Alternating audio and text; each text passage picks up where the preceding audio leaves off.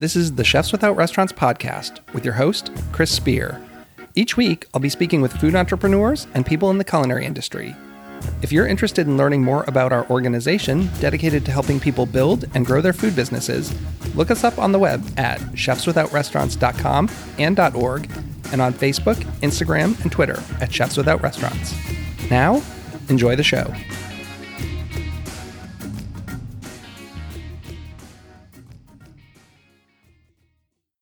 Welcome to the Chefs Without Restaurants podcast. I'm your host, Chris Spear. On the show, I have conversations with culinary entrepreneurs and people in the food and beverage industry who took a different route.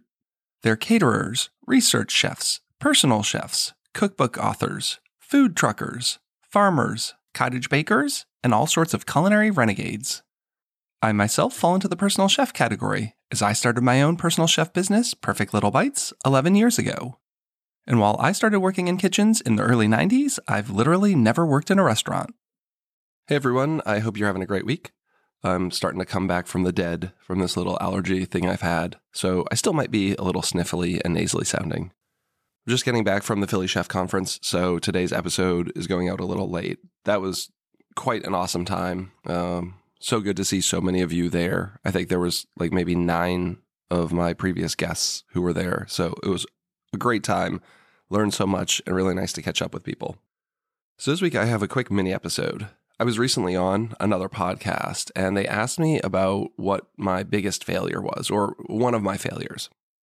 So this wasn't necessarily a singular failure. It's something that I did repeatedly, and that was doing free events and giving out free food. Now, I'm not saying you should never do events and never give anything away, but I think it's something you should think about. You know, there's guys like Gary Vee who are like, yeah, work for free, work for free, work for free. That's kind of okay if maybe you don't have a physical, tangible product. If you're just giving away your time, that's okay. But with food and cooking, the raw cost is so much. Like, food is not cheap. I think we all know that right now. So it's something I just want everyone to think about. So I did talk about like why it didn't work for me. And I thought it would be really beneficial to share that here. So it's just a couple minutes long. I'd love your feedback. Like, do you do free events? Do you give away free food? What do you think?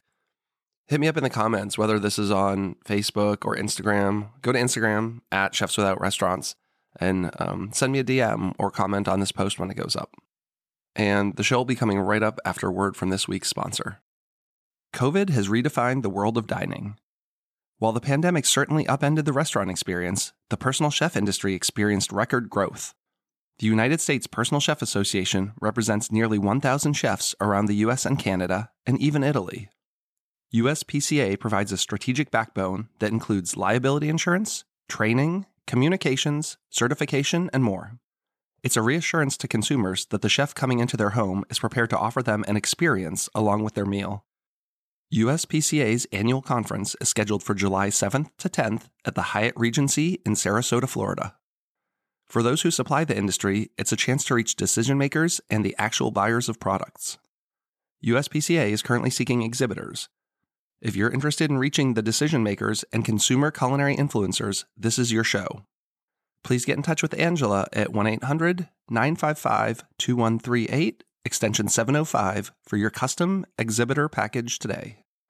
This will be the first time back following the COVID lockdowns, and chefs are anxious to connect with industry suppliers. And now, on with the show.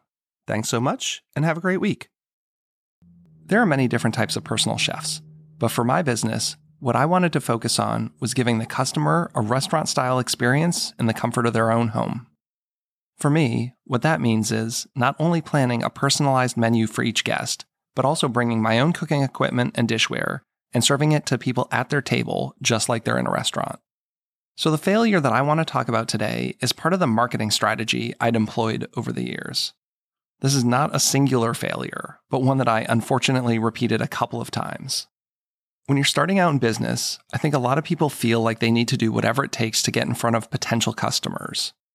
For those in the food business, not only personal chefs, but also restaurants, food trucks, and caterers, that often means attending events and often giving out free food. On a number of occasions, I paid money to attend events where I had a table, got to set up a little display with all my info, and hand out free food. Unfortunately, having done this 3 or 4 times now, I don't think I've ever converted a single person into a paying customer this way. People love to show up to these events, shove a little bite of food in their mouth, and then move on to the next table. You're lucky if they even take a business card. One time, an event organizer convinced me that it would be a great opportunity to do this at our local mall for a spring bazaar they were having. I think the table maybe cost me $100, which isn't a big deal, but giving out a couple hundred portions of free food, that's where it starts to add up. Another time, I was convinced to do a dinner on a boat. I was told it would be a great opportunity and there would be so many people from the food media there and I'd get lots of jobs out of it. The night was a disaster. I had to drag all my stuff down this long pier, carry it up to the top floor of this boat, and then prepare food all on a grill there. As for the food media that showed up, they were a bunch of 20-something bloggers. They weren't really the food media I was expecting. They're people who just ate the food, took a bunch of photos, posted it on their Instagram stories, and that was it. And as far as I know, I didn't get any gigs because of that. So what was the problem?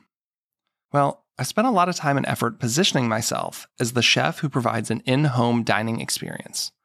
As I said, that includes personalized menus as well as table service, and usually a pretty entertaining show. I don't think there's a way to appropriately translate that same experience when you're standing behind a 6-foot table in a shopping mall on a Sunday afternoon. And of course, the caliber of food that I'm giving away for a little free bite is not going to be remotely close to what I'll be serving at these dinners. So why did I think this would work?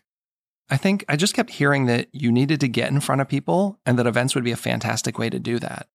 To be honest, I've talked to a lot of people on my podcast about this, and I don't think anyone I've ever spoken to has said that one of these events turned out to be really successful for them. I think this is something that a lot of people, especially in creative and service lines of work, need to think about. I have a lot of friends who are DJs, photographers, and such, and they all get hit up for free work. I know there's a lot of business gurus out there who preach doing things for free, but in my experience, if you've got the skills, you don't really need to do that. At this point now, what used to be my side hustle has been my primary source of income for 5 years. I've had plenty of customers without having to attend expos or work for free. I really hope this was helpful. Thanks for letting me share my 2 cents. Go to chefswithoutrestaurants.org to find our Facebook group, mailing list, and chef database. The community's free to join. You'll get gig opportunities, advice on building and growing your business, and you'll never miss an episode of our podcast. Have a great week.